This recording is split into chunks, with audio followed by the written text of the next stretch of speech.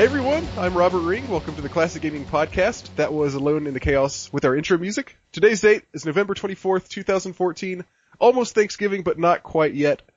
With me are my co-hosts, Jay Totaro. Hey. And Blake Corey. Oh, hi there. Jay. Hi. You moved. I did. How's the new place? It's pretty good. I've been here for a couple days, and it's pretty fantastic. Have you discovered any, secret passages and stuff like that? I'm looking for, a hidden safe or something so I can post on Reddit about it. But we have, Oh no! we have a Harry Potter closet. It looks like something that you could live in if you were an abused child or something. Okay. Cool. Alright. That got dark. You want to come over? Classic. Tell us how... Classic Jay. Classic J. Tell us about BlizzCon. BlizzCon was... Actually, I didn't go to BlizzCon that much. I went there, I met a couple coworkers, I met some clients and players and stuff, and then I played a shit ton of Overwatch, which is Blizzard's new FPS. It's like... Oh, I didn't know it was playable. Cool. It is so cool. Yeah, A lot of people were playing it there. It is like... So, people consider, Hearthstone like a super casual TGC type game. It is like the Hearthstone of FPS. It's so fun. Yeah. The classes are really, really cool. It was very imbalanced, obviously, because, they're still working on the game. But the game itself was really, because it's made by Blizzard? No, because it's in the early stages. I'm just joking. Okay. Yeah, that's one. No, it is really, really fun, and I think it'll be really a good esport if it actually becomes skill based. Because I don't know if it can become like that right now. It's very similar to 1.6. So if you're a fan of it, it is so cool. What's 1.6? CS, Counter-Strike. Oh, okay.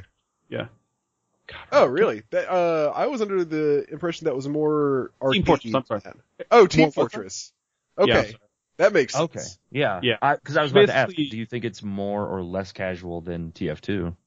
I think it's actually very comparable. I know people are going to hate me either way I say it because it's just, your opinion based on what you've seen so far. I'm not a huge FPS person, but I really, really enjoyed the game. The characterization's really fun. They're very unique, for the most part. There obviously was some, super imbalance issues, but, it was really funny. As we were watching the video, they were, showing the hype video at opening day. There's, this tanky Tankerton who has, this big ass hammer. And he puts up a shield and he just runs at you full speed with his forehead down. And it was really cool. I was like, oh, I'm definitely going to play that. So the first game I queue, all 10 people in the lobby are the same fucking characters. We're all this Tankerton. And his whole purpose is to negate ranged. So we're just running at each other full speed, slamming each other. And I'm like, you guys okay, are playing so football. That's what that's yeah, about. pretty much. And there's objectives. So obviously you're doing the objectives as you go through. And I tried playing that character. I tried playing this chick with an accent. I don't remember what her name was. She's all time based, and it's really cool. Everybody has 3 abilities, I believe. I remember correctly. It's been a week and a half now.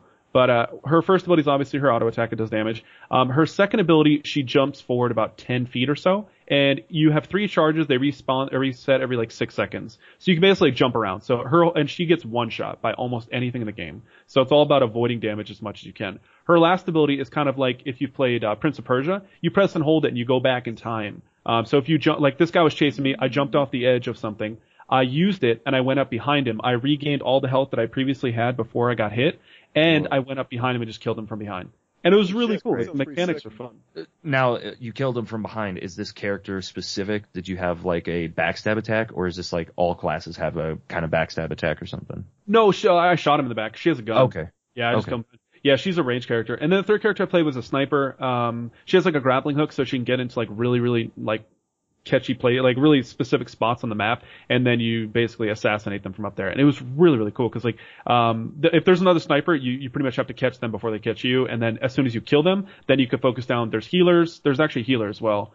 So then you target down the healers, and you can actually kill the tanks if you shoot them in the back. The whole purpose of the tank is to keep your face facing your opponent. So. Game looks really fun. I cannot wait to play beta, as soon as it comes out. I think it's gonna be really, really fun. A lot of people are playing, Hearthstone in between streams and, other games and stuff. I think this game is going to be just like that. I think this game people are just gonna jump on, play, maybe 10 sets and then just be done with it for the day. But it's super duper duper fun. I did hear, other people comparing it to Team Fortress. Yeah, it's what I'm like I said, I'm not a huge FPS person, but that's my only comparison because that's pretty much I grew up with Team Fortress. It's the comparison that a lot of people have been making. I don't think it's unfair. Yeah, it is. Given the big class base that it has, Yeah, how it's 30 classes or 20 classes or something. Yeah, it's even more than TF2. And I mean, that's the only other big FPS that has that much of an emphasis on classes, really. Yeah. What is it?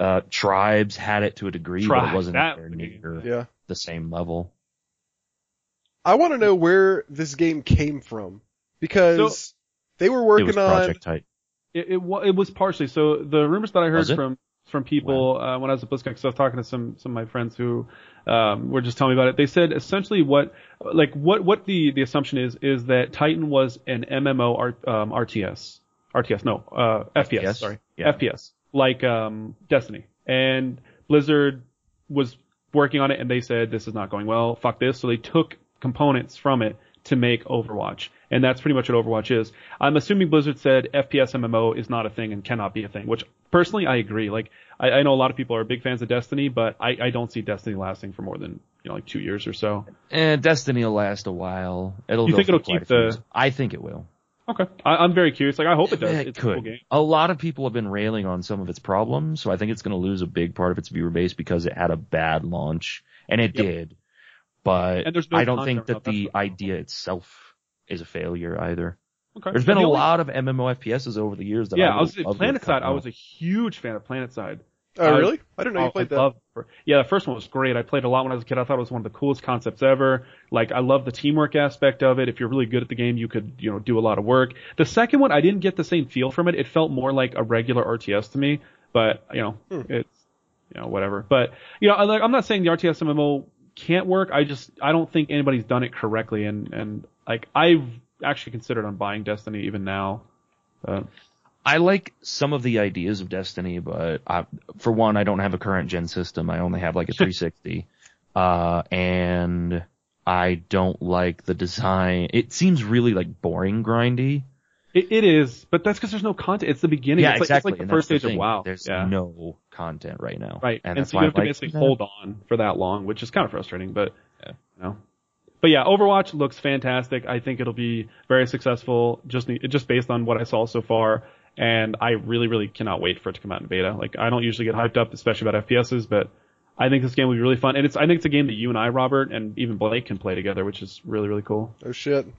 I know. So in other words, it's not on Steam? Well, exactly. Got him. Hey, I said that without saying that, didn't I?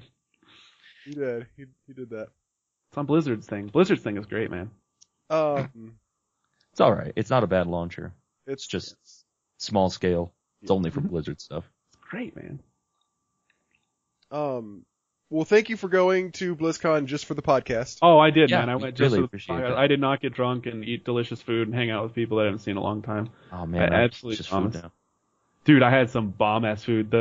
One night we went to, where did we go? Oh, we went to Cheesecake Factory, dude. I spent like $34 on food. It was fantastic. I got everything I could I don't find. care for Cheesecake Factory that much.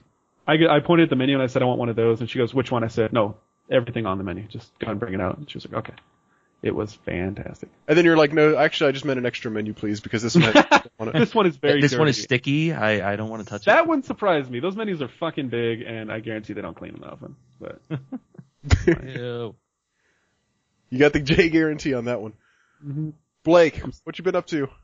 God, what have I been up to? I went to a dinner last night for like a friend's Thanksgiving dinner, and oh yeah, see, I was casting Friday, and I know I was because it was the release of Super Smash Brothers for Wii U. Oh yeah. That's why we couldn't do the podcast. Oh yeah.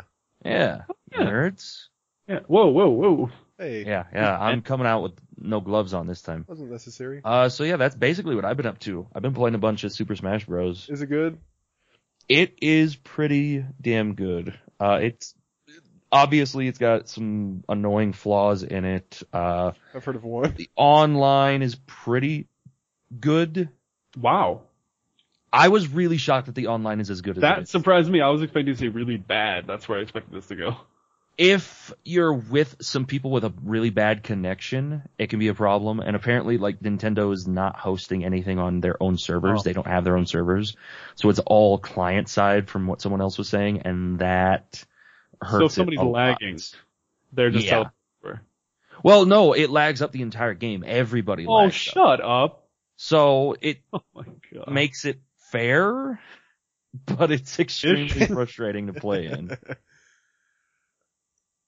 I heard about that thing that a lot of people are complaining about where like, what's the fight mode where it's like a lot of people, like every man for himself? Oh, I know what one of the other ones is. For fun! And you usually have 4 players in that, and I bet I already know what you're going to talk about. Yeah, you want to do it? That if you target one person too much, and I'm putting this in quotes here, you can get temporarily or probably even permanently banned from playing online. What? Yeah. Yep. Whoa. Say that again in a way that makes sense. There is no way to say it that makes sense. Wait. So, meaning if you target somebody in a game, or you try and queue into them? If you target someone in the game, like you're in the game, you've all selected your characters, you're fighting. If you keep beating up one person over and over, there is like a system in place that detects that and can ban. Who cares? That's what brothers are for. That's what my brother used to do to me. He used to piss me off and make me cry. But guess what? I grew balls. And are you serious? That is the stupidest I'm thing I've 100% heard. serious. Oh, Nintendo, why? Have they said why they're doing it? Well, I mean, it's obvious. It's because of to protect the kids, kind of a thing. Oh, that's They don't need to come out and say that. Yeah. I guess that makes sense. Oh man, that's rough though. Yeah. Yeah. It's pretty lame. Wow, that is. Aside from a few problems, pretty good game. Yeah, I'm having a lot of fun with it. As I've played it some more, I've discovered more of the character imbalances that I didn't really think were there at first.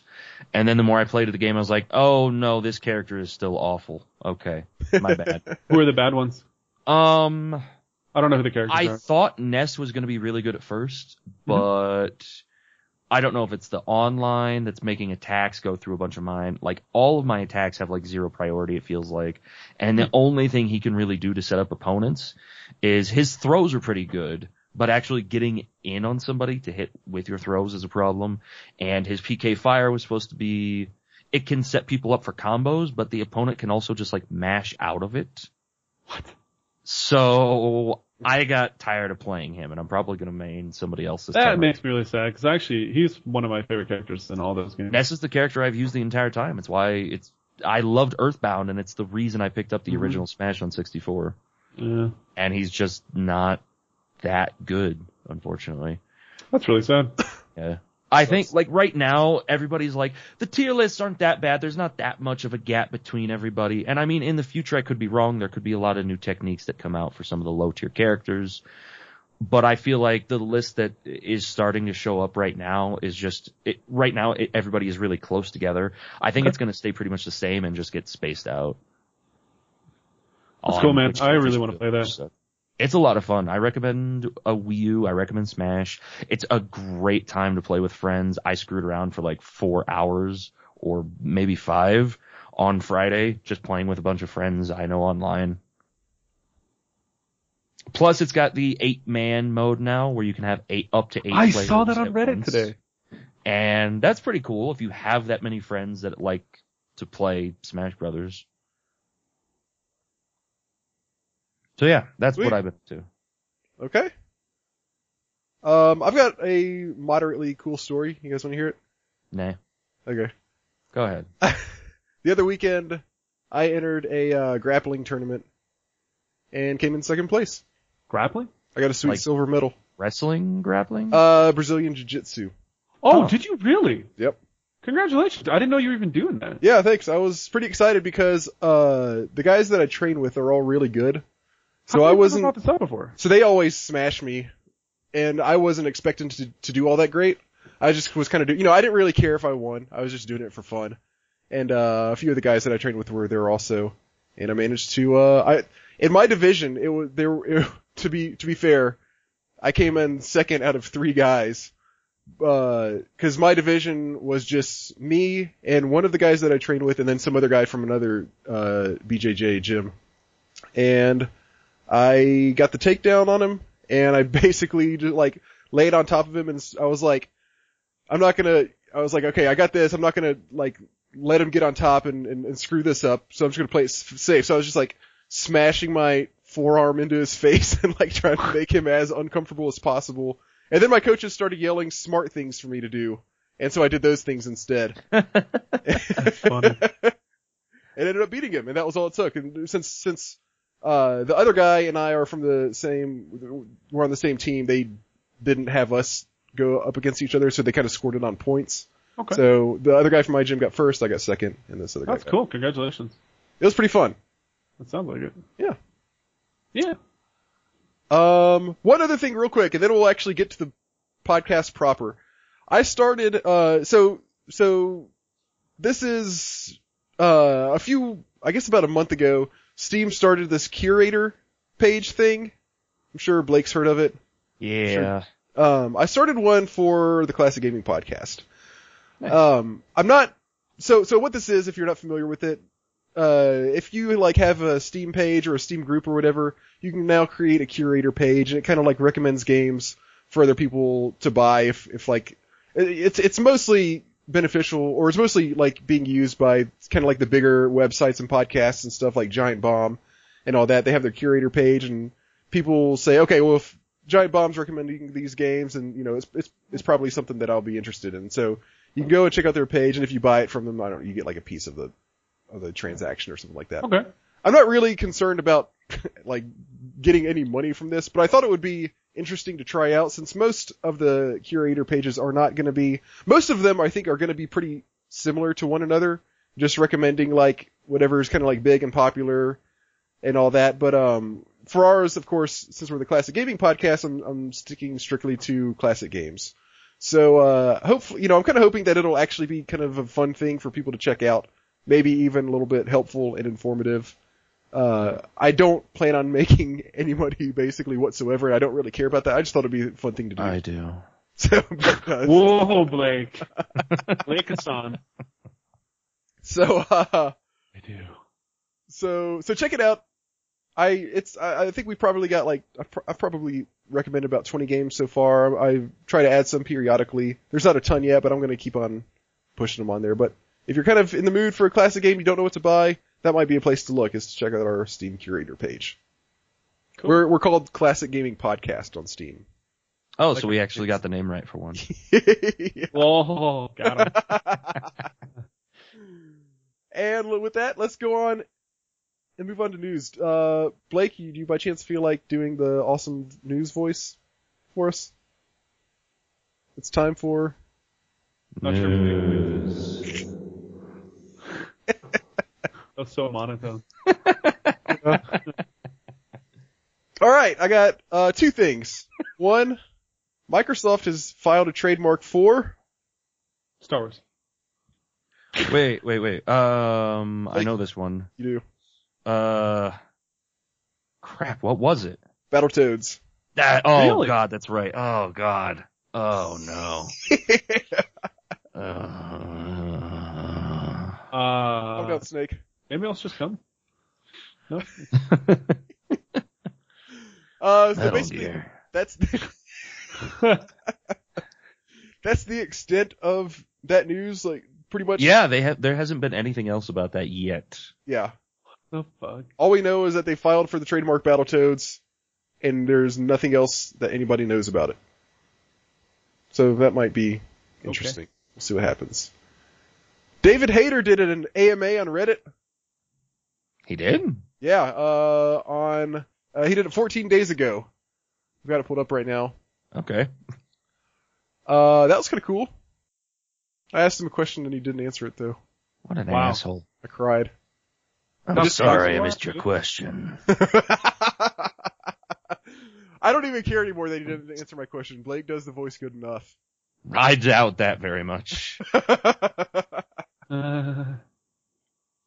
Somebody asked him what his favorite single line is from the entire Metal Gear Solid series, and he replied, diarrhea. What? Is that a real thing? Or? That was a line from the game, yeah. Metal Gear Solid 4 specifically is what he's referencing. Ah, Jesus. Here we go. Isn't it? Last one,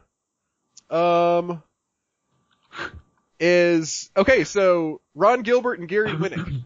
You guys know who they are, because I just told you who they were 30 minutes ago. Uh-huh. Who are they? You should explain. They're my heroes, even more so than David Hayter is. They worked on some of the very early LucasArts point-and-click adventure games, the real classics like Monkey Island, Maniac Mansion, and those games. They recently started a Kickstarter. I'm about to pull it up right now, actually. For a game they're working on called Thimbleweed Park. Thimbleweed, if you're familiar with any of the LucasArts games, it seems like it's kind of a play on Threepwood, which is Guybrush Threepwood is the main character of Monkey Island. That alone was also sort of a play on Bobbin Threadbare, which was the character of Loom. But they're making this game Thimbleweed Park. They started a Kickstarter on it recently. Right now, it's got 23 days left to go. Their goal is $375,000. And so far they've raised $391,000. Holy shit. Wow. What they're making is a point-and-click adventure game in the exact style of all the old ones that they made back in the day. A quick excerpt that I grabbed from the Kickstarter here. We want to make one of those again, and we want to do it right, referring to the classic point-and-click adventures. We don't want to make a game inspired by or paying homage to classic point-and-click adventures. Interesting. We want to make a real classic point-and-click adventure. Thimbleweed Park is a game for true lovers. I do too. I actually, we'll talk about that in a second. Thimbleweed Park is a game for true lovers of adventure games. This is a Kickstarter for fans who loved Maniac Mansion, Monkey Island, and everything else that made that era great. It strips away all the cruft built up over the years and is distilled down to what we loved about the genre. And yeah, I agree with that, what you said. I like that approach. Like, it's not a riff on the old classic point-and-click. Yeah, or like a remake or something. Yeah, you sound like a robot. Oh, sorry. Now you're okay. Yeah, or like a remake, or you know, they're just making the games another game just like the old ones that they made, which really is what is better than any of those other kind of options. I backed this one myself. I did it at Of course you did. I did it. Yeah, of course I did. I mean, as soon as I saw it, I was like, all right, what are the pledge levels? I pledged $50 to it. You get the game, soundtrack, and your name in the in-game phone book. Question. Did you ask your wife's permission before you did it? No. Why do you ask? I'm just curious how much trouble you're going to get in. So go ahead. I think the $50, I don't think she's going to care. All right. Not going to get too flipped out about that. Don't call me for a couch when you get kicked out. Jay, my wife kicked me out. You mind if I catch I'm gonna fly to Phoenix and then come see. So, needless to say, I'm pretty excited. They've got a couple screenshots you can see on the Kickstarter. I'll put it in the show notes, but you can see it looks just like the old games that they made back in the day. It's got the open, pick up, push, close, look at, pull, give, talk to, use menu, and the inventory and all that. Their goal for releasing the game is, I believe, June 2016. Or some of these are saying August. Anyway, sometime mid-2016. So we got close to 2 years before it comes out. Honestly, I was kind of glad to see that too, because I see a lot of stuff for games like this that are like, yeah, we're gonna have it mid-next year, or like, by the end of this year. And then it ends up getting delayed for 12 months or whatever. What are they doing with the surpassed goal? Okay, so they came up with some stretch goals. They kind of recently just came up with the stretch goals because I don't think they were planning on hitting them so quickly. Where are the stretch goals? Come on, stretch goals. Let me see if I can find them. Okay, stretch goals. So 375,000 is what they're looking for. They got 391,000 so far. At 425, they're going to have translations into German, Spanish, French, Italian, and some other language to be picked by backers. If they break, so that's for 425,000. If they make $425,001, they're going to have the German translation of Thimbleweed Park will be done by Boris Schneider-John, who is responsible for the amazing German translation of Monkey Island. Fair enough. Pretty cool. That is pretty cool. If they reach 525, It's going to be on iOS and Android. And if they reach 625, they're going to have voice acting. Wow. Nice. They're gonna hit it, aren't they? I don't know, 625, that's a big goal. That's pretty How steep. long do they have? 23 days. Okay, they could make that. I mean, yeah, they definitely could. I don't know, that's kind of, I don't doubt that they'll reach the translations goals. Above that, we're just gonna kind of wait and see. But I mean, I wouldn't be surprised either way. So if you're a fan of those games like I am, I highly recommend you. It's crazy that they got that much money though. Yeah, go and check this out. That's crazy because you're the only people that I know that talk about those games as passionately as you do about them. Uh-huh. That's cool. Yeah, there's definitely plenty of others. There's other people out there like me. There are literally dozens of us. Good one. And I think that does it for news. So why don't we talk about what games we've been playing? Sound good to you guys? I don't know. I suppose we could do that. Alright, let's do it. Seems like a lot of work though. I think I went first last time. Blake, why don't you go first? Man, for realsies? Yeah, realsies. Alright. Well, I am still playing Majora's Mask. I'm actually playing it right now while we're doing the podcast so that I can try to make some more progress. Unfortunately, I somehow lost my save file from the last time I played. I had only gotten right outside of the city, but that was still about an hour, maybe a little more of work to get out there. I was gonna have the first dungeon finished by the time that we started the podcast today, but instead I'm still trying to make my way into it right now. Since I didn't get into some of the notes that I had last time, I was going to wait until I'd finished way more of the game to talk about some of the stuff. But hey, I don't have anything else to say right now. So I believe that this is the first Zelda sequel. Is that correct? Oh, is it a sequel? Like the first direct sequel that has the same character. What does it Because have I the don't same... think any of the game... Well, okay, no, because Zelda 2. The Yeah, Forgotten yeah. Zelda. Yeah. Oh, I see what you're saying. Wait, okay, so I was which like one so is- confused what you meant. Which one Yeah. is this a sequel to? This is a sequel to Ocarina of Time. Oh, I didn't know that. It's the same like setting, like sort of. Well, same characters. And no, it's not, and that's what ends up bothering me about it so much. It's like, it's the first sequel that has the same character, but like the setting is totally different. Cause like, it takes Link from Ocarina of Time, and then it keeps the Ocarina of Time, and that's one of the only things that really carries over. Like, everything else in this world is new stuff that you don't really see in Ocarina of Time. There's no moon with a weird face on it. There's no mask in Ocarina of Time that's an evil voodoo mask.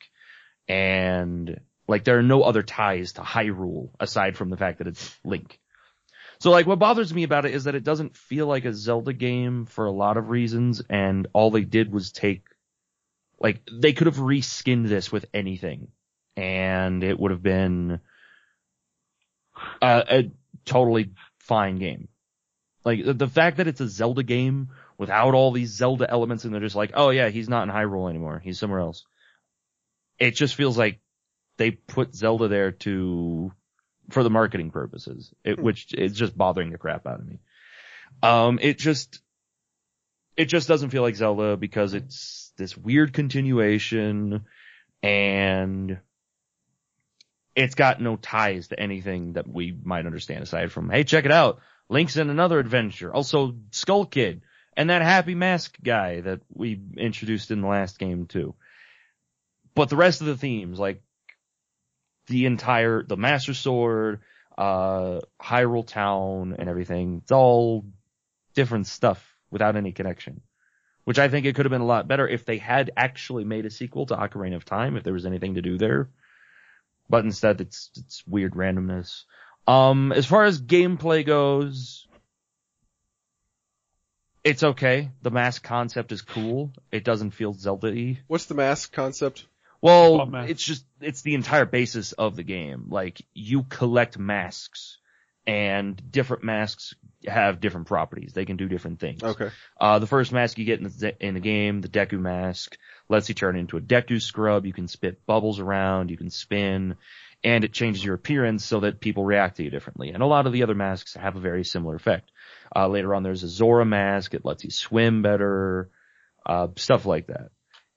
And it's a cool concept with a Zelda motif thrown on top of it. It's the only annoying thing about it is that it's like the way that inventory management is done is that like you have to go in there, you have to equip a mask to a button, and then you have to exit the menu, and then you have to equip the mask. You go through a cinematic to put it on. If you're only doing one thing with that mask, you put the mask on for 5 seconds, you do the thing, and then you have to wait to take the mask back off. And you're just sitting there just like, okay, doing the same little visual sequence again, instead of just like putting on the mask, having him spin around once and changing in his appearance. And that sounds kind of annoying. Like you can fast forward it though after the first one. Can you? Yeah, you just press it is again. There like a button? You press the mask again, the button, and it wasn't doing anything. Oh, dog, you were right through it. Weird. This is the whole reason he hates this game, Robert. This is the whole reason he hates the game right here. The whole reason? It's like, well, never mind. No, I don't like it for a lot of the reasons, actually. Holy shit, this is actually an awesome game. Holy crap, this is the best! You guys! No. It's also, like, I haven't gotten to a lot of that stuff yet, so I don't want to talk about how much it's a darker Zelda game. I haven't gotten to that on this playthrough, so I'm going to wait for that. The other thing I really don't like is the time crunch aspect. I haven't quite gotten there yet, but I've been screwing around enough at the Deku Palace that it's like, oh god, if I don't start figuring out what the hell I'm supposed to do, I'm gonna have to reset time and walk all the way back here. And the fact that, like, you reset time, but it doesn't reset all of the things that have happened in the town, from a gameplay perspective, that's good because, oh my god, having to do some of that stuff over and over and over again would be tedious and impossible to get it all done in the 3 days that the game allots you. But from a logic perspective, it's like, why do I still have this item right now? How did this happen?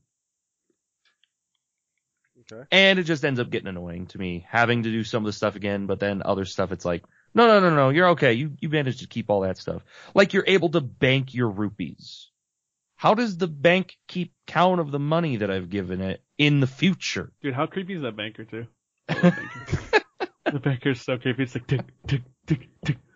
He's trying to How much money do you want to put in? Blake, don't let him.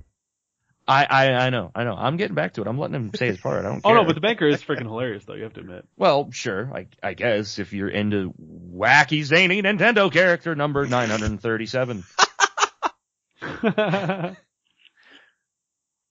So, like, you're able to, anyone that doesn't understand the game, what you can do is you have a 3-day time span, and once you get to the end of that 3 days, you have to rewind time and go back to day 1. And there are different things that happen on different days, and you have to do certain things in a specific order to get them to happen to unlock all of the side quest content and everything. And in short, it ends up being very annoying to me. The other thing that I don't like about it is that some things do change and other things don't. Some things are persistent and other things aren't. There's a banking system and you have to deposit your rupees into the bank, but the bank is only open at certain times. And if you don't deposit your rupees into the bank before rewinding time, you lose that money, which I can't even wrap my head around. Money is not even an object in that game though, like once you get a decent amount. Well, but just the logic of the situation just bothers the crap out of me. I haven't gotten to a lot of the other stuff that I've experienced before in the game. So for now, I think that's the big stuff that I do want to talk about. I'll probably bitch a lot more about the time thing in the future because there's all sorts of other stuff to do with Especially that. Into the water dungeon. Oh god, I don't wanna. And by the way, ladies and gentlemen, for those of you who don't understand, his second playthrough this time was not on accident. He did it on purpose so he could play twice. Just get it out there now. Yeah, that's it exactly. In case anybody is listening to this and don't know the background of this, Blake really dislikes this game, but he has to play it because he lost a bet. I don't remember what the bet was anymore. Tetris. It was the Tetris bet. Oh, yeah. Tetris. Whoever did. When I shit stomped. Yeah, we had Tetris competition. Blake lost, so he's got to play it. Okay. So, how does it stack up to how you remembered it? Pretty much the same. So far it's pretty much the same. The only other thing I want to talk about is it's got the terrible 64-bit Zelda camera, Oh, no. which is really, really awful. Why? Why is that? You have like no control over it. Yeah. Like zero control. I don't remember that. It's so annoying. I mean, you have to like Z target, or well, not Z target, but just press the Z button all the time to get the camera into a spot where you can kind of see what's going on. And then as soon as you turn around and go somewhere else, you have to Z target again. And Okay. Let him rant. you think that's a rant? Do we need to reference Robert's? Oh Kingdom Hearts God, rant? Kingdom. Hey, you want to talk Do about we Kingdom need Hearts, to do Robert? I'll talk about whatever you want me to. You want to talk about God. Haley Joel Osment? We can get him on the show. Okay. Tell All right, him so how much you hated the Majora's game. Mask is done. Let's move on to not Kingdom Hearts. Please. I've been through enough today. Jay, you want to go next? I'm polite. Sure. Okay. All right. So let me pull up the thing here so I have the date. So for this playthrough, Oh, for this, real quick, speaking of date. Hmm? Guess what game had its 10th anniversary last week? 10-year anniversary last week. I don't know. World of Warcraft. Well, also, What? Oh, yeah, I didn't think you were referencing. Wow. Metal Gear Solid 3. Oh God. How was that? How was what? The anniversary? Did you go to a fucking party or something? Oh yeah, I went to a Metal Gear Solid 3 party. Oh, was it a big circle jerk? Everybody's just Everybody was blowing each hiding. other while they play. Everybody's hiding. Yeah, Yeah. that's how I know it was there because I didn't see anybody at the party. I'm pretty sure just nobody was there. I'm just It gonna was at throw my it out house. there. I invited. Yeah, there you everybody. I can't believe that those two games came out so close to each That's other. really weird. I did not Mhm. realize that at the time. I didn't either. Think about that one for a few No. minutes. Okay. Are Go you ahead. done? You done orgasming? All All right. damn. Wait, you want to finish? Okay, no. Okay. So for this week, I played Advance Wars 2 for Game Boy Advance. Well, it originally came out for Game Boy Advance. So this is 2003. I just want to check the dates, just to make sure. So Advance Wars, this is the second installment of the series. I actually played the second one before I played. You done, Robert? All I did was call. I'm just messing. So this is the second installment of the series. I played the second one before I actually played the first one. I played the first one a lot later. But Advance Wars is an RTS game for the handhelds. I don't know if it's made for anything else. Blake, do you know by chance? I'm assuming you would know. I do not know. Okay. So Advance Wars is an RTS game with mechanical type, and then there's some infantry units as well. And so pretty much how the game goes in the early stages is if you can either do the campaign or you can do like the skirmishes. Most people who start playing the game obviously do the campaign. If anybody who starts playing the game starts playing the campaign. And pretty much it's a 1v1 situation, and they put you in circumstances that give you certain units, and then a lot of times they'll allow you to pick from a variety of characters. Each of the characters has their own special ability, and pretty much you earn characters throughout the campaign, obviously, because like as you do certain missions, you unlock better and better characters. Well, not better and better, different characters. Is this a And, turn-based strategy game? It is. Okay. And so pretty much you move all your units, then you attack with each one of them, and then they move all the units, and then you attack. And pretty much how it goes is like the way the game basically works is obviously certain units are stronger against other units, but there's a fog of war in majority of the harder levels. And so what'll happen is if you're just running and there's an enemy in a tree or something, because pretty much it's a tiled layout. There's some water, there's mountains, and then there's like trees and stuff, and you can't see into the trees unless you go in them. And so if you like nosedive straight through the trees and there's somebody in there, it stops your movement, and that's the end of your turn unless you want to try and attack. There are certain units that can only attack every turn, or they have to do it first before they actually move. And so like artillery, they basically have to move into position, and then the next turn they can fire. And so it's very like StarCraft-esque, Robert, but it's got the Final Fantasy tactics because it's more turn-based. So there's obviously units that are better against other units. You kind of have to understand what your opponent is building and counteract that, and they'll do the same thing, and you kind of do it back and forth. The objective of the game is obviously to kill your opponent or to crush their headquarters. And you crush their headquarters by getting an infantry on any building, but specifically the headquarters, you have to get on top of it. And if your infantry's on it for 2 turns, then you destroy it and you win that level. Yeah, it sounds very simplistic, but there's a lot more to it because as you're progressing through the level, there's choke points. Like if you want to position like a bunch of artillery on a bridge or right before the bridge, kind of like Saving Private Ryan, that kind of situation where you kind of like set things up so if they try and cross the bridge, you block them off and blow them up. And then you'll take over other buildings that provide resources, or they could be structures that allow you to build buildings at that location. Only certain buildings allow construction. Only certain buildings do, so you have to take over those buildings, and you can't have any unit on top of that building. So you have to move everything off of it, and then you can build one unit per turn. And so it's very strategic based, so if you don't like strategy games, obviously this isn't going to be for you, and there are times when it is incredibly frustrating because the AI is obviously, like in games like that, they can't make the AI as smart as a human, so they take imbalances. They add imbalance to it. So pretty much like you'll build a unit and you're both in fog of war. Like let's say you build an air unit, right? And you're just like, okay, I'm gonna like try and sneak around and do some damage. They'll just build an anti-aircraft gun just off of a quote unquote hunch. And so you'll fly to their base and they're just like positioned perfectly and you're like, oh, that's a big fuck you. Like I'm just gonna lose this thing and fall super far behind. But no, so pretty much once you beat the campaign, which campaign's not too hard. They pretty much explain to you in every level, like, hey, this is what you kind of have to do. Just don't fuck it up, and you pretty much do that, and you get through the campaign pretty easily. The fun part is after you beat the campaign, you start unlocking harder and harder skirmish missions, and the skirmish missions start off where it's 1v1. You might have, and you get rankings. So if you perform very well, you'll get an S rank, A rank, B, C, D, et cetera, et cetera.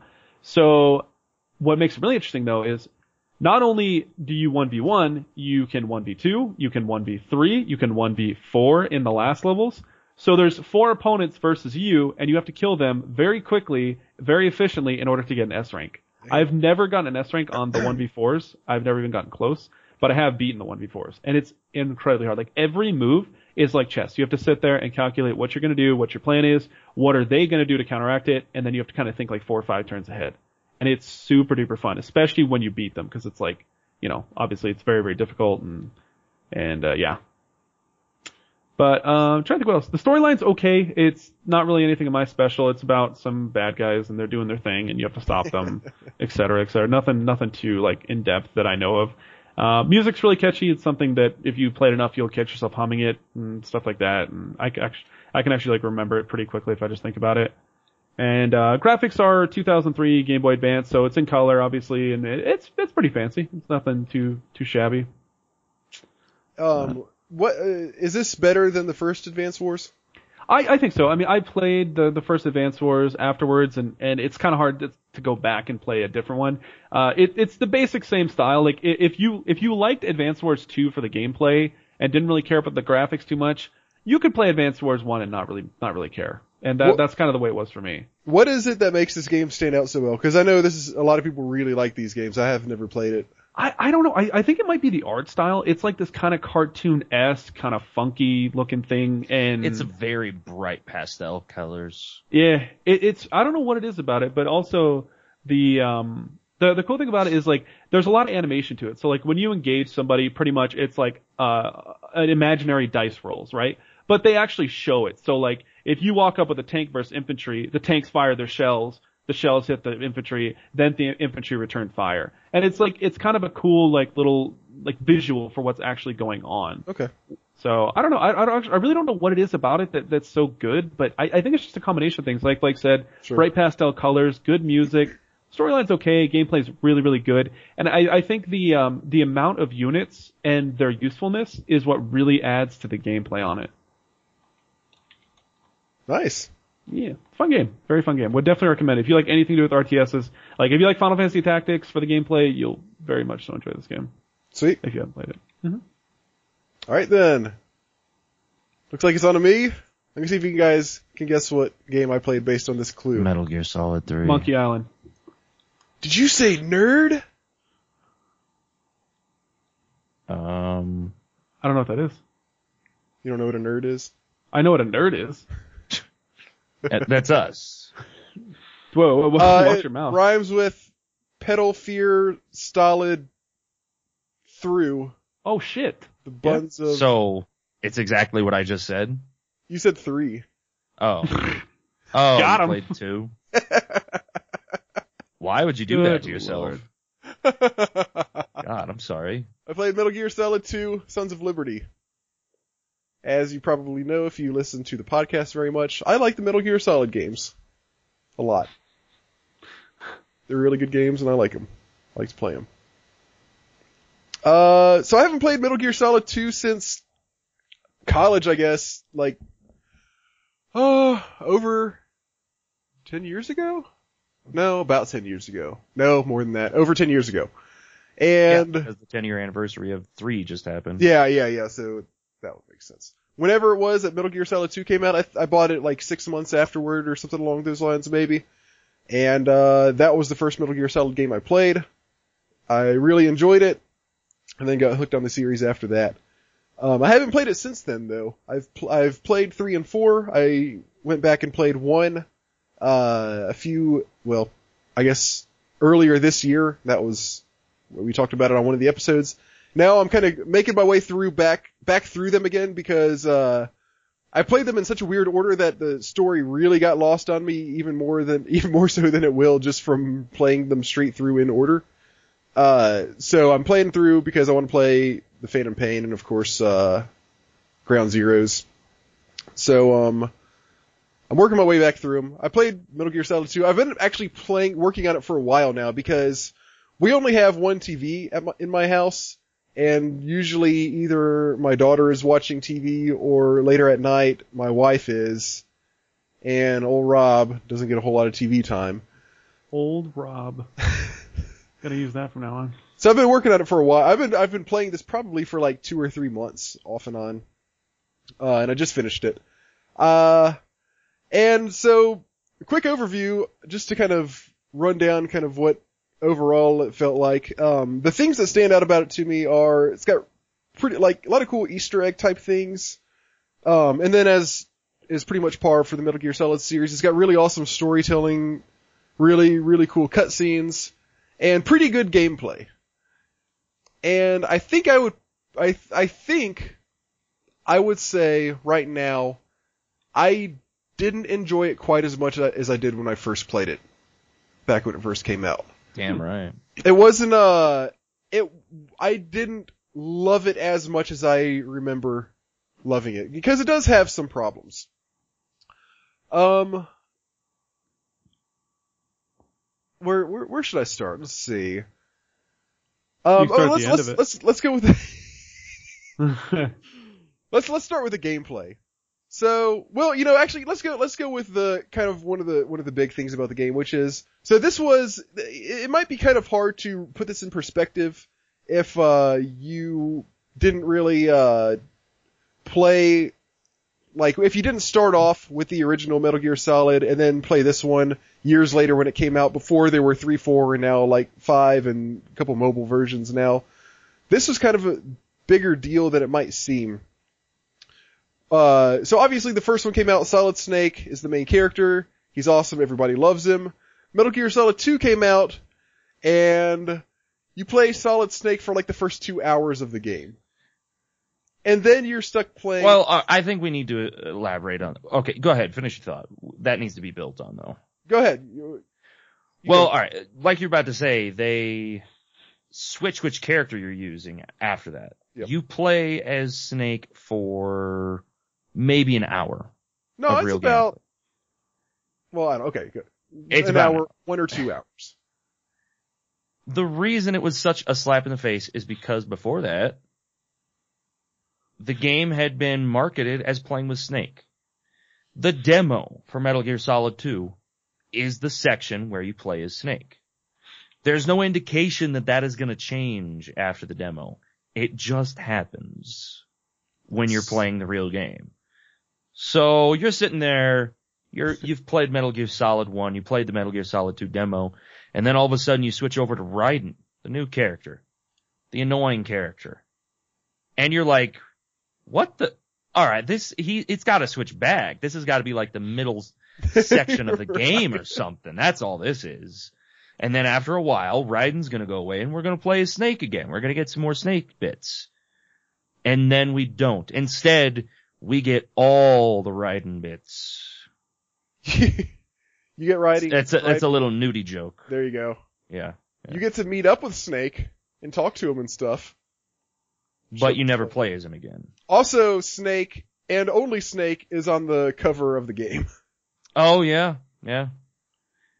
So, and what I mean by what I was saying earlier, if you look at the games now, it's kind of like, oh, it's not a really big deal, because in Metal Gear Solid 3 you play as Naked Snake, in Metal Gear Solid 4 you're Snake, so it's just this one game. But when this one game came out, it was the second Metal Gear Solid game.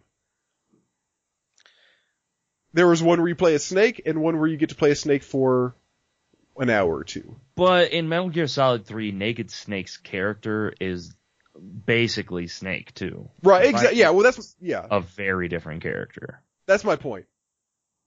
If you look at him as a whole, you can say like, oh, there's this one game where you don't get to play as a cool character. But back then, This was the second game. It was really built up because it, came out a while after the first one. Everybody really liked the first one. And then this happened. So it was kind of a big deal. I was so upset, man. I cried in my mom's bed that night. I was so upset. So not only are you not Snake, but as Blake said, you're this kind of annoying, sort of whiny character with a high voice. He's got like long blonde hair. He's not like a tough, badass guy like Snake is. He's pretty much the exact opposite. And he's always talking about how he's fit for the mission because we trained this in the VR. It's just like real life. It emulates it perfectly. And it was clearly done to troll people, like as a joke, but... Well, there's a lot of opinions that like it was a very, very meta game too, where it was like... Yeah. Raiden represented the Metal Gear Solid player base or something. Yeah. How they thought that they could be super sneaky super soldiers now or something because they played the game. I can see that. Like, I think I might really like this character now. I think I might play just the second one now. There you go. There it is. But Blake, as you said a while back, we were talking about the game. That probably was on purpose, but it doesn't change the fact. Exactly. That's the thing. It's like, okay, to reference a different game that isn't retro, Final Fantasy 13. This isn't a real spoiler. This happens in like the first 5 minutes of the game. There's a little kid in the game called Hope. He joins your party. And his parents have died. Now again, that's not a real spoiler or anything. Mm-hmm. And the way that he acts about it is very understandable for a kid that's just lost his mom. It's his mom specifically that dies. The thing is, that doesn't mean that it makes him an interesting character or one that I want to deal with.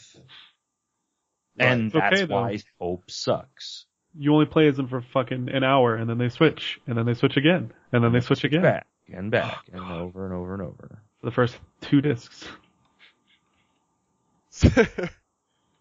So, Raiden, I feel like redeems himself in some of the later games. Absolutely. Some people disagree with me on that. I'm glad that you agree. Because definitely... It seems like they stopped making his character a caricature so much. Yeah. And they let him become his own character. Rather than like a slave to their narrative that they're trying to tell through the story. Yeah, that's a really good point.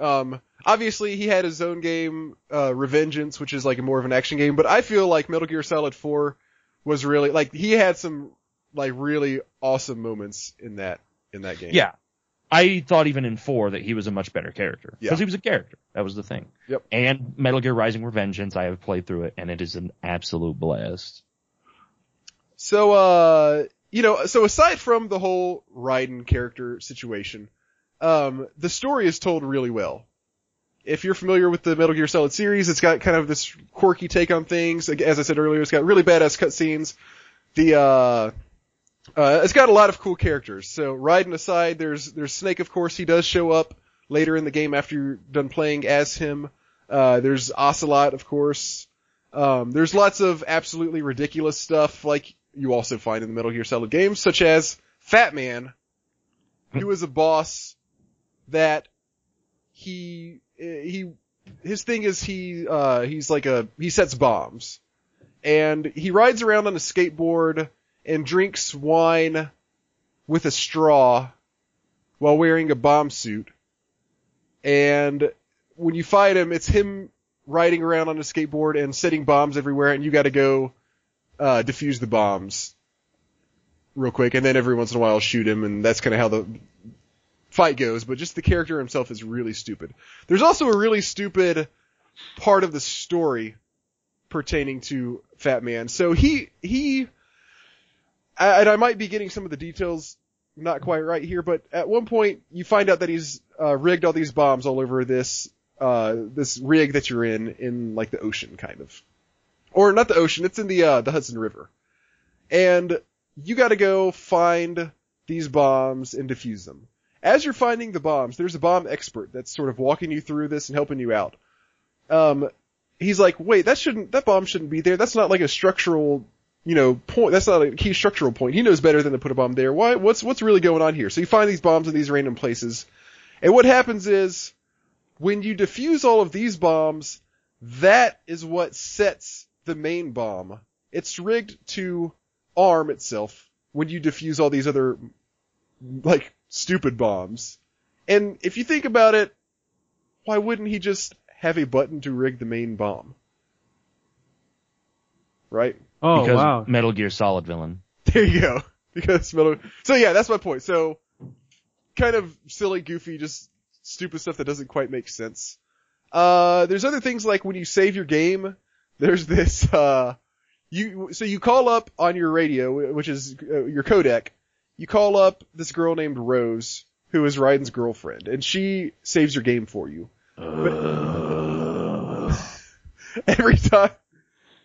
Every time you do this, they then have a conversation for like a few minutes about, they basically start arguing with each other about stupid shit. It starts with her asking him if he knows what's important about this day. He's like, oh, I'm sorry, I don't know, can you tell me? And then she's like, well, if you don't know, I'm not gonna tell you. And this turns into this big drawn out thing that's extremely sappy, that turns into them meeting, and the first time they met and they laughed all day, and then they went back to wherever, and then it turns into her asking him why he has to sleep alone at night, and it's painfully cheesy. Sounds like a high school phone call. Again, it's painfully cheesy on purpose, but it's still painfully cheesy. There's one basically 30-minute cutscene that consists of Otacon just crying. Otacon, So why do you like this game again? Wait, that's in 2 and not 4? Yes. Otacon is like this nerd, kind of geeky science tech guy who helps you out. Well, explain how he gets his name. Because of, it's the anime, I don't remember the specifics. It's because of anime stuff that he likes. What is it? Because, the Otaku-con. Otaku-con. Yeah. The convention. Yeah, okay. And he gets that nickname in the first Metal Gear Solid game. Yeah. Because I really like Otaku-con. So his name's Otacon. And there's this really drawn out cutscene involving his sister and some, dark secrets about their family. And it is about a 30-minute long cutscene, and he just cries and whimpers throughout the entire thing. Then there's other goofy stuff like Arsenal Gear, which is the Metal Gear in this game. When you are inside Arsenal Gear, it says you're inside, it shows you, what the name of the area you're in as. You start off in the Arsenal Gear : and you eventually move to the Arsenal Gear rectum. I get it. Yeah. I got it. Took me a second. Then there's the overarching story itself, which is basically incomprehensible.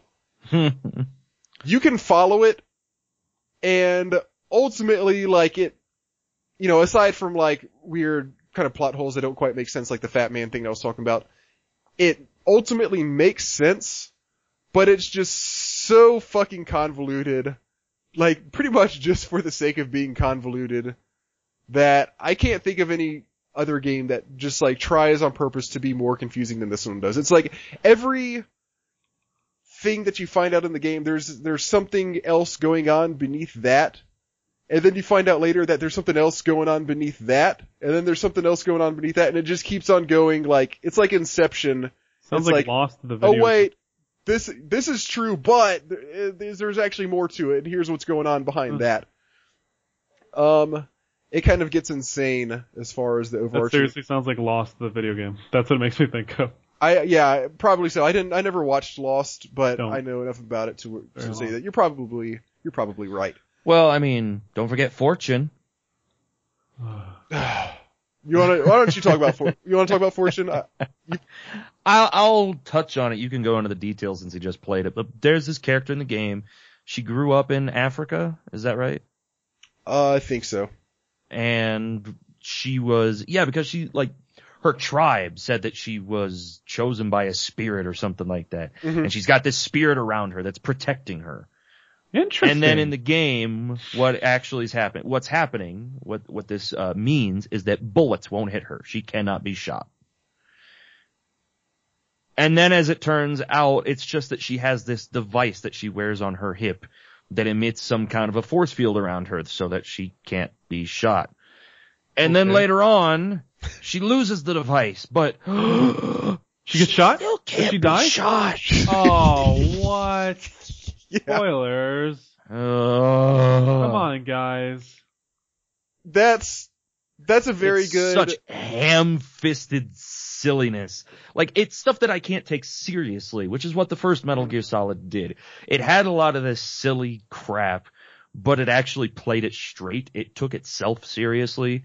And I think that was the moment in Metal Gear Solid 2 where they were just like, we don't even give a shit anymore. And that's when I stopped giving a shit. And that's never explained, is it? No, it's not. It's I don't just, think so. it's basically, she really was protected by a spirit all along. Yeah. I need to play this game right now, guys. This sounds amazing. Although on the bright side, Ocelot's in that cutscene, so it makes it pretty cool. So I'll kind of take off where what you mentioned, Blake. It's once you get close to the end of the game, like the last 3 hours or so, it really starts to go kind of off the wall. It goes completely off the rails. There's that, and so I guess it probably starts when you're captured as Raiden, and they strap you to this torture device, and eventually you get saved from it, of course, but now you're naked. Nice. Because they took your clothes. And there's a whole level where you're running around completely naked, just holding your junk with both hands. So you can't attack or do anything. You have to just hide and stuff. You have to find medicine to take so you don't start sneezing because you got too cold, and show them and alert the bad guys to where you are. Then from there, the people that he talks to on his codec start sounding kind of weird. And then all of a sudden, the colonel who you talk to from time to time, he says, Ryan, stop playing this game and just turn off the console right now. And Ryan's like, what?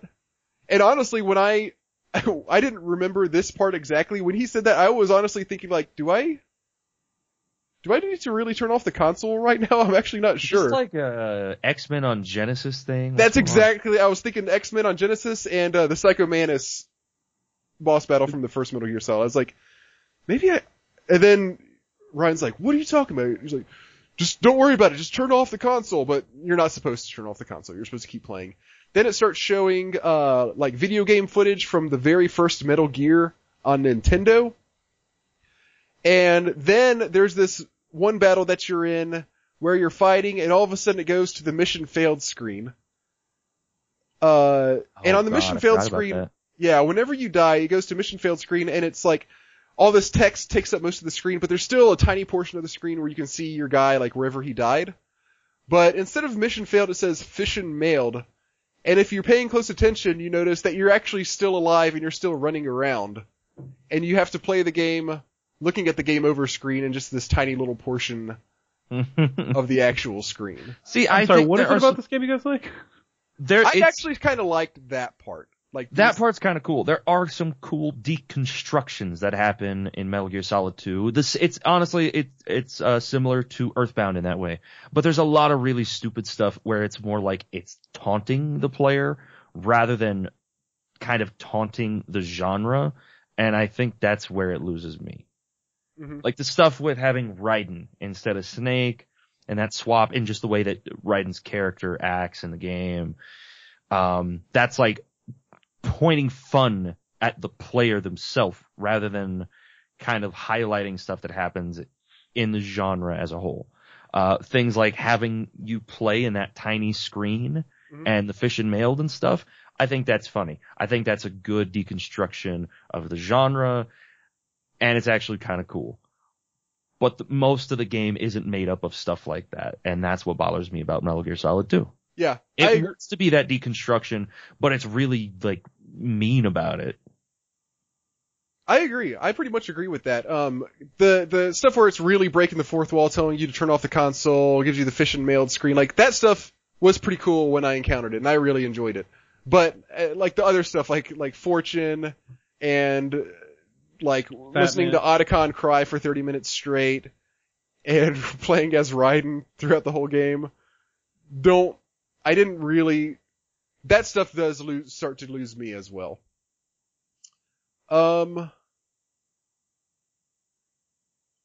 So, I guess that's kind of all of the story that I'll talk about. The gameplay, the Metal Gear Solid series is built, of course, on stealth gameplay. It's more sneaking around than killing bad guys. And in fact, even when you do shoot bad guys, it's best to shoot them with your tranquilizer, because that just puts them to sleep, and if another patrol guy finds one of the other guys asleep, he thinks he just fell asleep, so he'll just wake him up, and they won't start an alert. But if you actually kill somebody, or if you get seen, then they'll start like an alert, and it's like tons of guys come after you, and you have to find a really good spot to hide. Otherwise, you're probably going to get killed, because you can't. It's not a game where you can just fight off like 20 bad guys coming at you. You can, and sometimes it's fun to do, but it's a really bad idea. Yeah.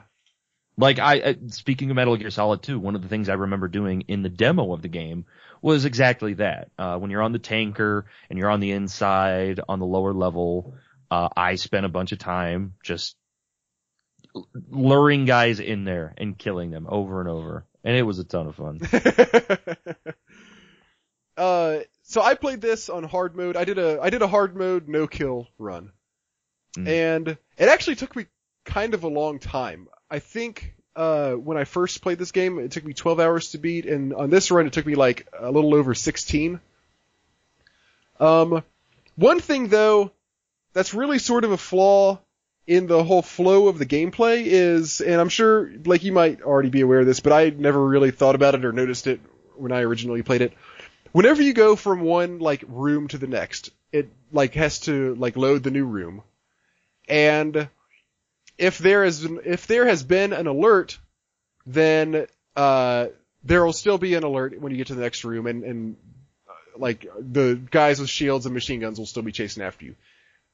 If not, then it's just like normal. So oh yeah. So if you just run through a room really quickly, even if a couple guys do see you, if you get through the door before they call their friends to come help, it's just like you made it past with no problem. Yeah, just weird gameplay problems like that. And on top of that, even if they do call their buddies and there's an alert, if you make it to the next room and you die there, then that's fine because it starts you off in whatever room you died in with no alert.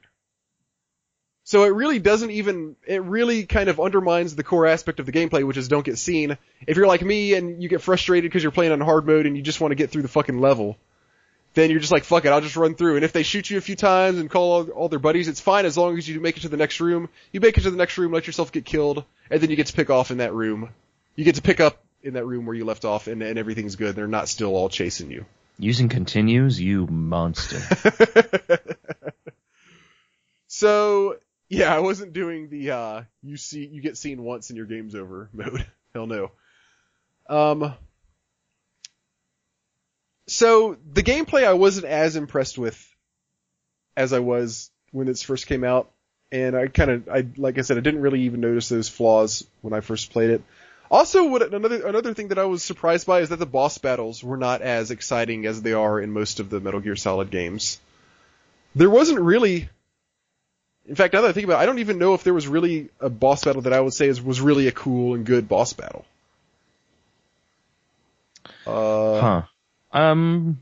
There's Vamp kind of stands out. Yeah, I was about to say Vamp. That one kind of annoyed me, and I didn't really find it fun. It was like, I just kind of got through it eventually. Yeah. The fight the second fight with Vamp, that one sucks. That one really sucked. On hard the first mode one I remember being okay. with Olga, Oh, yeah. the Fat Man battle on hard mode was really tough because you have just exactly enough time to go disarm the bombs when he sets them. I had a hard time doing that. Oh, and that reminds me, there is a lot of backtracking in this one, as there was in Metal Gear Solid 1. Especially in this part where you have to defuse all the bombs that you find out he placed all over the place. And it's just not fun to backtrack. Ever. So that was kind of a letdown. The only other thing I'll say about the game is that it's got a lot of cool, it's got a lot of cool details. Like, there's a razor, for instance, that you can pick up early on in the game. And if you pick up the razor, then when you meet Solid Snake, Raiden gives him the razor. And if that happens, then at the end of the game, Solid Snake has actually shaved his beard. And it's not anything that they draw attention to, but it's just kind of like a little Easter egg type thing. There's also, you can do pull-ups. So if you're hanging on the edge of like a rail or something, you can press R and L, and he'll pull up with both arms to kind of like look over the edge to see if it's safe for him to climb up.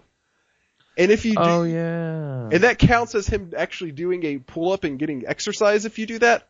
And if you do 100 pull-ups, it raises his like hanging strength, and you can hang longer before he loses all his energy and falls. Which is almost worthless through the entire game. Yeah, I did not take advantage of that because there's not really a reason to. I mean, if you were not very good at the game and you can't time it quite right when you're hanging on stuff, like that could help. I didn't really get much use out of that. And I think I'll leave it there. I've probably talked 3 times as long as I should have already. I have a new hatred for this game. I was going into this with an open mind. I have a question for you. So one mechanic in the game is when you go to first person mode and you're shooting your gun or pointing it at somebody, specifically the handgun, or I guess it's true with any of them, you lightly press on the shoot button. And then if you want to put the gun down without shooting, you have to gently lift your thumb off of the button. But if you push hard and let go quickly, that makes him shoot. Okay. Do you remember that? And if so, what is your opinion on that game? A little, and I remember it just not controlling very well. I remember it being a pain in the ass to like hold people up and not shoot them. Uh-huh. I remember being a huge pain to deal with. Because like one of the mechanics you can do in the game is you can sneak up behind somebody, you can point your gun at them, and your character goes like, "Don't move," and they're like, "Oh my God, don't shoot." And so you're sitting there sticking them up like a crook on the streets or something, and you are supposed to be able to let go of the gun button slowly, but it's so touchy and finicky that I always had a huge problem pulling it off. When I had this game on PlayStation 2, I think I successfully put the gun down without shooting it one time ever. Like every single time I was like, shit! And then of course if you shoot, then it has the, potential to like draw other people to you, and then the guy will turn around and start attacking you. Like, that was kind of cool in theory, but it never worked out for me. Yeah, it was so finicky. It actually did. I don't know if it was because I have more control over my thumb now, or if it's having to do with the PlayStation 3 controller, but I actually had a lot better luck with that this time around. But man, I remember the first time when I had this game originally, I could not make that work for the life of me. I think, you know what, the Metal Gear battle where you have to fight multiple Metal Gears? That one's memorable, but not for a good reason, in my opinion. No, all I was gonna say is, on hard mode, you have to fight 12 Metal Gears. And it's fucking insane. And I actually got to the point where I had the pattern down so perfectly that I nearly beat. It took me like an hour of playing it just straight for an hour. On the time that I beat it, I did it nearly without getting hit once. Nice. So that was kind of cool. was kind of excited about that. But the battle itself, getting to that point was really kind of, it got frustrating. And then the final boss battle was really weird. I beat him on my second try, and I don't even think I think it took me like 6 tries when I played it on normal mode back in the day. But anyway. Blake? Yeah. You have anything to say about it that I mean, there's probably other stuff like, not really, nothing worth adding, I don't think. I will say that the ending of the game is just as sappy as the ending to the first game. Really? I feel like it's much more of a mindfuck kind of moment. Well, okay, there is that, but then all it comes down to is you gotta do the best that you can and try to make right in the world, and it doesn't matter who you are now or who you think you're gonna be, you just gotta live in the moment and try to make the world a better place. Like, that's the ending of the game.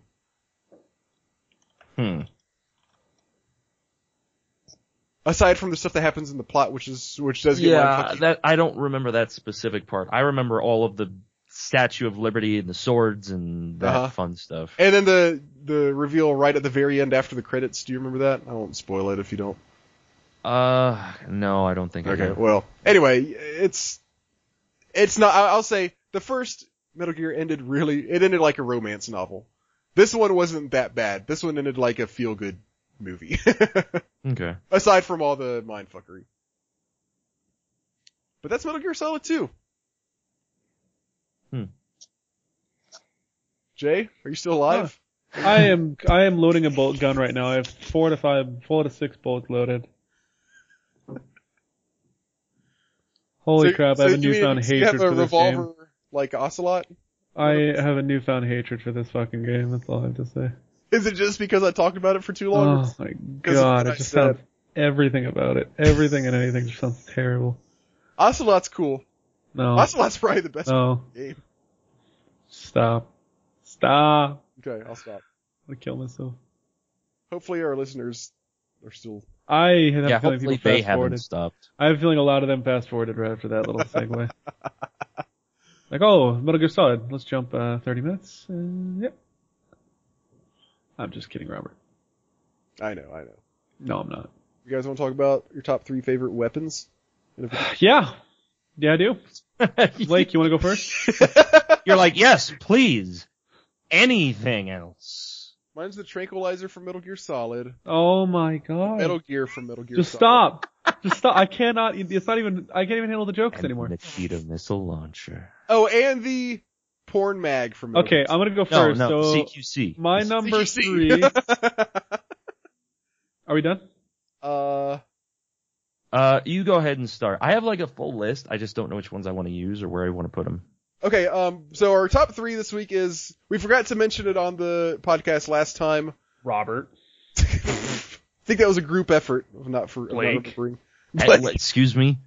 So this is kind of a low-hanging fruit one that we have been sort of avoiding for a while because we just didn't want to do all the easiest ones. But since we didn't talk about it, we didn't feel like taking the time to come up with it. We were like, all right, let's do top 3 weapons, call it a day. So that's what we're doing. Is top 3 weapons. Go Jay. My number 3 is, it's more of like the mechanic because all the weapons share the same ability. But Secret of Evermore, I really liked the combat system in it. In particular, the spear mechanic, which basically was you could melee swing with it because you basically had an energy bar that went from 0 or 100%. At 100%, you did more damage. At 0%, obviously you did less damage. And anywhere in between, obviously did a variety of damage. But once you leveled your weapons up, you got the ability to throw it. And so if you held it down, it would charge to 100% and then charge a secondary bar. And you could hurl it as like a ranged ability. And I always really liked the mechanic about it. And it was just something that was one of my favorite type mechanics for weapons during the time. I don't think I understood any of that, but it sounds cool. See, I actually never liked the spears only because... It's pretty much all the weapons. I really liked all the weapons. Like the charge mechanic. I like the charge mechanic, yeah. But I mean, I didn't like the spear because it kind of invalidated the other weapons. It did. It was by far the best. Like, pretty much the spear is the only thing you used. Yeah, there was no contest between them. Yeah, no, I agree entirely. I know which one my number 1 is going to be.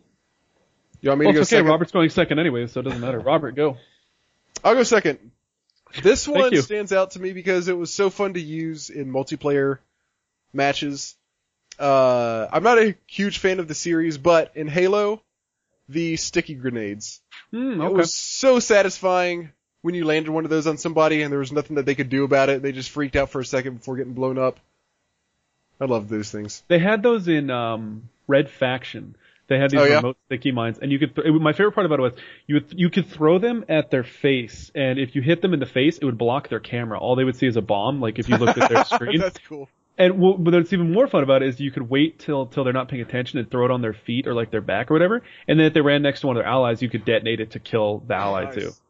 Yeah, that was really cool. I always liked Red Faction. But yeah. Man, how do we talk about weapons from FPSs and not use slappers? Slappers? From GoldenEye. Oh yeah. Fists only, man.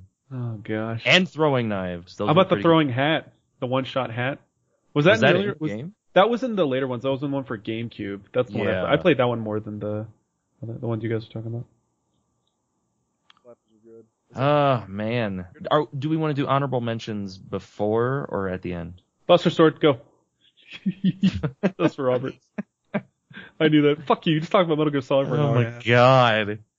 Alright, honorable mention, I got two. The sniper rifle in Perfect Dark that can shoot through walls, you can see through Okay. walls.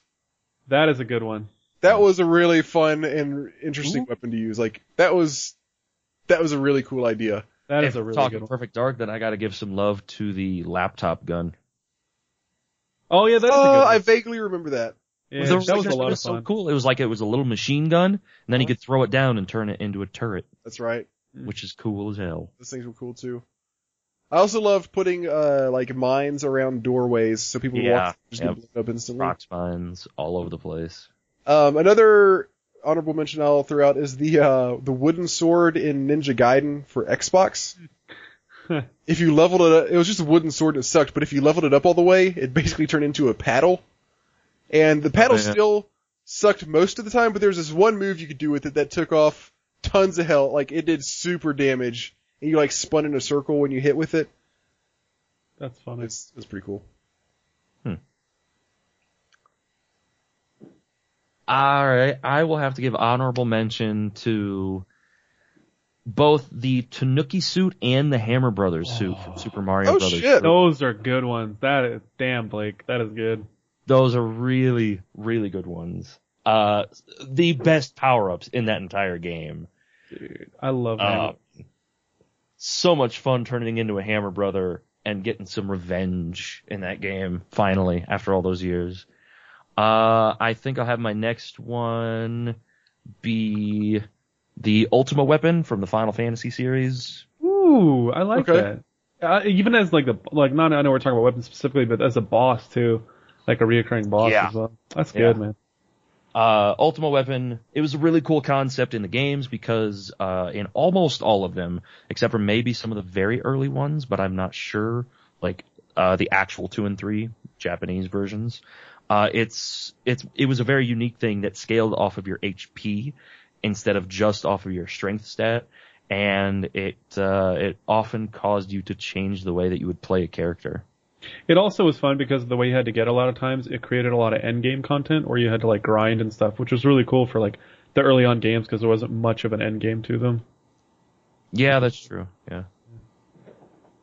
And- Sorry, do you have another one? no, that'll do it.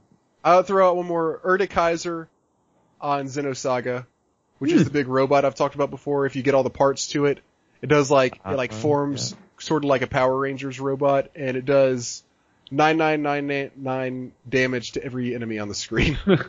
That's funny. Remember when 9999 was the cap? Like that was like it. Yep. That was like PS1. I was like, oh my god. Can't handle 5 digits. Right? 9999, it's never gonna go any higher than that. Computers can't think that high. Final Fantasy X, mobs are hitting for like 100k and stuff. All right, Blake, what you got for number 3? My number 3 is gonna be... I don't know which... hold on, let me think between these two. Which do I like more? Robert, how's your day going? It's going Let's go with the X-Buster Hurts a little. as number 3. X-Buster. The plasma cannon that Mega Man uses. Oh, okay. Well, specifically X, but in general, the plasma cannon that Mega Man uses in all the games. It's not the same one all the time. The X Buster in particular is great because it's when you started being able to charge up your special weapon unlocks too, not just your regular arm cannon, which completely changed the way that you were able to play the game. You could take on bosses differently. It opened up new secret areas and stuff. And Mega Man X is an amazing game. X Buster, really cool addition to the series. Cool. That was a good one. Am I up? Yep. My number 2 is going to be Bionic Commando. So similar to like what I said for Secret of Evermore, it's like the whole concept behind it, which was being able to grapple and use it as a weapon as well. It was kind of like like almost all of your movement was based primarily around using this item or this weapon, which pretty much was a grappling hook, and it allowed you to get two objects, go up, go down. It allowed you to hit opponents as well, and it was for NES, and it was just such a cool concept, and it worked so well, like the mechanics, and it rarely ever had any issues, which was really impressive for the early stages of it. Nice. Yeah. All right, my number 2 is the Bio Rifle from Unreal Tournament. Ooh. I just love this thing. It's a sludge rifle. It's like a little gun that you shoot green sludge with, and it kind of like, it doesn't shoot like a bullet. It's like more of a kind of art trajectory type thing. It doesn't have great range or anything, but it does sick damage if you hit people with it. Especially if you use your secondary attack, you can charge it up, and it shoots like a ton of goop at them. And if it misses them, then it still gets goop all over the floor, and if they run over it, they get hurt. But if you charge it up all the way and hit them with like the huge glob of green goop, then it kills them instantly. Didn't it do like a dot or something too, if I'm not mistaken, or do something like additional? I think if you fully charged it, it could you would shoot a big blob, and that blob would explode, and it would leave stuff all over maybe the that's floor. what I'm thinking of. Yeah. The big blob. Okay. I'm sorry. Yeah, the big blob would explode into little bits. That would make sense. Okay. The normal blobs you could just leave on the walls too. The big blob exploded into the normal sized blobs. Cool. Yeah. That was a good one. I like that. Yeah, it was really That's a fun really good one, when you landed a fully charged shot on people with those. Basically Huge one shot at them. Yeah. All right, my turn? Yeah. All right, for my number 2, speaking of Zelda, my number 2 is the Master Sword. I was waiting for it. It kind of had to come up. It's such an iconic piece of Zelda. There's just this big moment of epicness when you find it, when you pull it out of the stone, when you've unlocked all the things that you need to be able to obtain it. It just feels really, really good. It's probably, I mean, I can't think of any weapon that would be more iconic than the Master Sword. My number 1 is more iconic. My number 1 is more. Oh, we'll see about that. I think it's comparable. Probably not though. We'll see. The only really iconic weapon I can think of other Don't than say that anything. is, well, okay.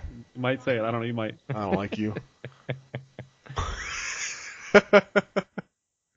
It's Sonic's shoes. To me, it's Come on, God. spoilers. No, I'm just kidding. dude. To me, it's like, it's as much a part of Zelda as Link is. Yeah. Oh man, I just remember every time you get a sword upgrade. But I pretty much agree. What? I just remember as a kid trying to level up the swords in the first one and just being so excited each time. Getting the ancient swords. Or in Link to the Past when you found like the golden one and stuff. Yeah. Ooh, baby. Oh, baby. Love. All right, Jay. What's your favorite weapon ever to play? Whoa! Let's not say that. It's definitely. I think it's the most well. It's also very iconic. Is friggin' well. It's multiple weapons, but friggin' Metroid. Are you kidding me? Like yeah. Was that what you were gonna say? No, I thought you were about to say the Buster Sword for real. Oh no, hell no, no. When we were talking about comparable to the Master Sword, that's not what you were gonna say though? Me? Yeah. No, I was gonna say. I thought you were gonna say the Buster Sword. Oh, no. I mean, the Buster Sword's obviously recognizable, but I think... That's what I was thinking. That's the only other really kind of like iconic weapon that I Yeah. can think of. No, And but it's not quite there. No. Not But, the same. yeah, if anybody's, obviously, if you play Metroid, there's just such a variety between the bombs, the rolling, the power shots, everything, the missiles, like... So you- you're saying like the entire suit? Yeah, in a sense. I mean, it's more of like a... Cheating. Yeah. Wow, okay. Alright, Blake. Yeah, I feel like that's cheating, you big bastard. Oh my god. Alright, fine, the Buster Sword, number I one. actually thought about Fuck using like the wave beam or something like that as one of mine. Wave Beam and... Is that? In Metroid. Oh, okay. I didn't know that's what it was called. Yeah. Although I was thinking of Blade Well, that's Beam. You know what the one of Buster the Sword does? upgrades are for. When I That's heard what Wave one of the Beam. upgrades for her cannon is called. There's the ice beam, wave beam, shit. Oh. Well, your third limit break is called Blade Beam if you have the Buster Sword. My God. You want to keep doing this? Just piss off Robert? No. He talked about Metal Gear Solid for 45 fucking minutes. I can only Uh, masturbate so many times before my just get sore. God. The Arsenal gear was a really cool weapon. It's a Metal Gear. Oh no. Oh no. Metal what Gear you did. Array was pretty Look cool. what you did. Oh no. This is what you did. Is that your number one? Is that No. Okay, so my number one was the only obvious one that I was like, this is going to be on my list, and I know it's going to be number one. And I had a little trouble figuring out my other two. This is kind of minor spoilers for The Secret of Monkey Island. So, if you don't want to hear a spoiler for that game, let's do a 1 minute spoiler timer starting now. Yeah, I'll go away. Okay. In Monkey Island, do you really want to go away? I don't care that much. Go ahead. Okay. 1 minute starting, oh shit, we gotta go. Okay, so the antagonist of Monkey Island is a ghost pirate named LeChuck. And eventually you find out that in order to beat LeChuck, you have to get this root. And you find this root, and it's kind of built up throughout the whole game. It's like you gotta find this like secret root. And that's the only way you can ever like defeat him. Throughout the game, you go keep hearing more about the root. You finally get the root. And what you do with the root is you make root beer with it, and you spray him with root beer. And that's how you kill LeChuck. And that's how you kill all the ghost pirates, is at one point in the game, you've got this canister of root beer, and you go around spraying it on them.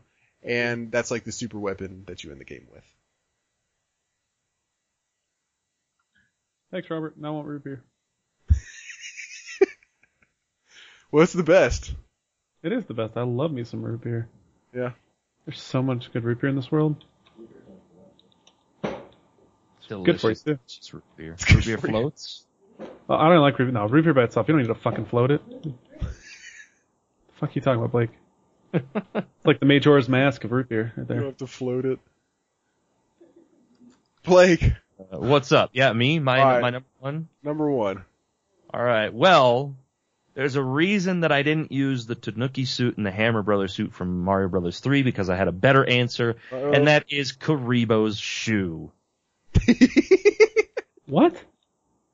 The shoe! Oh, the shoe. Come That on. you can have in like one stage. The boot? The big ass boot Yeah, thing? the boot. That's what it's Karibo's called? show, I didn't know. like, What's the- slash Goomba shoe, slash Karibo's boot, slash Goomba's boot. I didn't know that's what it's called. Yep. Karibo is Japanese for Goomba, I think. Tell us about it. It is the best weapon ever because what you do, it's a little wind-up toy boot, and there's a Goomba living inside it, and you kick this Goomba's ass right out of there. Tell him to find And a new then home. you jump inside the boot, and the boot hops around like a frog suit, but way cooler because it's a boot. And what you can do is you can walk across spikes with it, you can jump on enemies, and Mario's poking his little mustached face out just a little It's bit. hilarious. You can like only see his eyes in there. Yeah, and it's you're just important like, to point yeah, that out. You're this not is just awesome. you're not just wearing a boot. You're It's It's inside a the boot. giant boot that you're wearing like a suit. You're not like putting it on one foot and then going around kicking Goombas in the ass or something. It's not like that. It's the best item. It's the best weapon of all time and probably the best item of all time. It's a good time. It's a good thing. Uh-huh. That was a good one. Oh, it was a good one. Mine was better, but yours is really good too. Oh, really? Alright, that's pretty good. That's a pretty good list. We gotta come up with our next top 3 list. Top 3 armor from, Classic No, Games. thank you. The Ultima armor and the shield belt from UT and Raiden's Arsenal armor, gear. Metal Gear Solid 4. Oh my god. Arsenal Robert. gear. Raiden's naked body. His high heels. Alright, so we'll just cut out all the thinking part here, I guess. Yeah, we'll cut it all of thinking. Alright. Our top 3 is going to be licensed games, such as X-Men by LJN. That will not make it onto anybody's list. Oh, don't you worry, buddy. God. It's gonna be Buster Sword and whatever you said, X-Men. Cool license game. Got him. God. Alright. Oh, we did get a couple tweets about people's favorite classic weapons. Oh, cool. Let's hear it. We got, I think, 2. The Buster from Mega Man X. Yeah. Shout outs to Mythical Beasts who gave me the idea. And, that was Mythical Beasts. Trevision on Twitter says, gotta go with the Omni Blade on the Omni Tool from Mass Effect 3. I'll be honest with you, Diane, I don't know what that means. Well, Trav, please. it's not quite a classic game, because it came out like a year ago. But that's okay, Like Travis. 2 years ago now. 2 years ago now. That's okay, Travis. We But don't yeah, care. We're not going to judge you for that. I am. Blake will, but I'm not. Jay, are you going to judge him?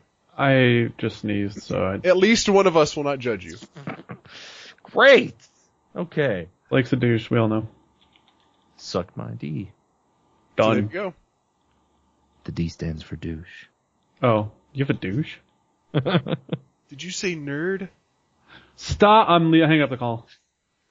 Alright, that's it. We got our top 3 and everything. Is that all for our viewer mail stuff? Yeah, that's it. Okay. Groovy. Oh, nobody took me up on my bribe to send us any email, which is I'll give you a key for Gunpoint and for Risk of Rain.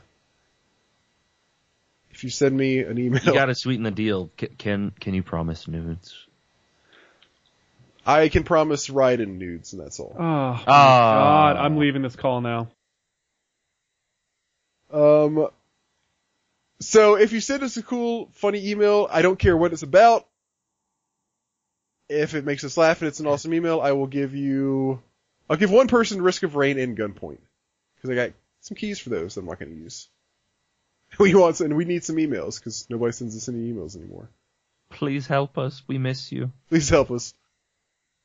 If you want to send us an email, you can do so at Jay, what's our email address? Blake, what's our email address? I gotta go! Got him. Can you say it in the big boom? Good night, everybody. Got him. Mail at classicgamingpodcast.com. I knew that. See, I would have said contact, and I would have felt like the biggest douche. Well, now you don't have to. So that's good. Exactly. Douche. Follow us on Twitter at ClassGamesCast. Maybe I'll start tweeting some stuff one day from there. Yeah, that would be a good idea, you A good idea, douche. Our website is classicgamingpodcast.com. Find us on the iTunes store and give us some reviews. We still got, I think, 4 stars currently. And is there anything else we want to talk about? Do you want to talk about any last time we said we were going to talk about non-classic games that we've been playing lately if we want to at this point? I've already done that. I talked about Smash a little bit. Yeah, Blake already did his. Jay, anything you want to say? No. Played Overturn. Overwatch. Good try though. Overwatch. That's almost the same thing. I have not. Metal Gear Liquid. Yeah. I played Metal Gear Liquid. All right. I finally beat The Wolf Among Us, and I've been playing a little bit of Divinity Original Sin still. That's all I gotta say. Nice. That's it. Okay. Blake, can you I've give found us... the time to play more Tales of Majora, the turn-based roguelike. Okay. I finally got a good run on one of the new classes that got introduced like before Christmas.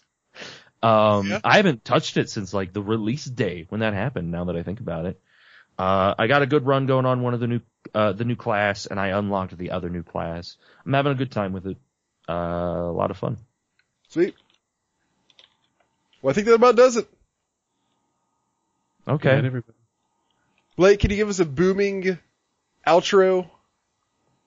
Oh, I'll do you one better than that. You're gonna get so much echo here, you're not even gonna be able to understand a thing that I'm saying. Oh my god. Go for it.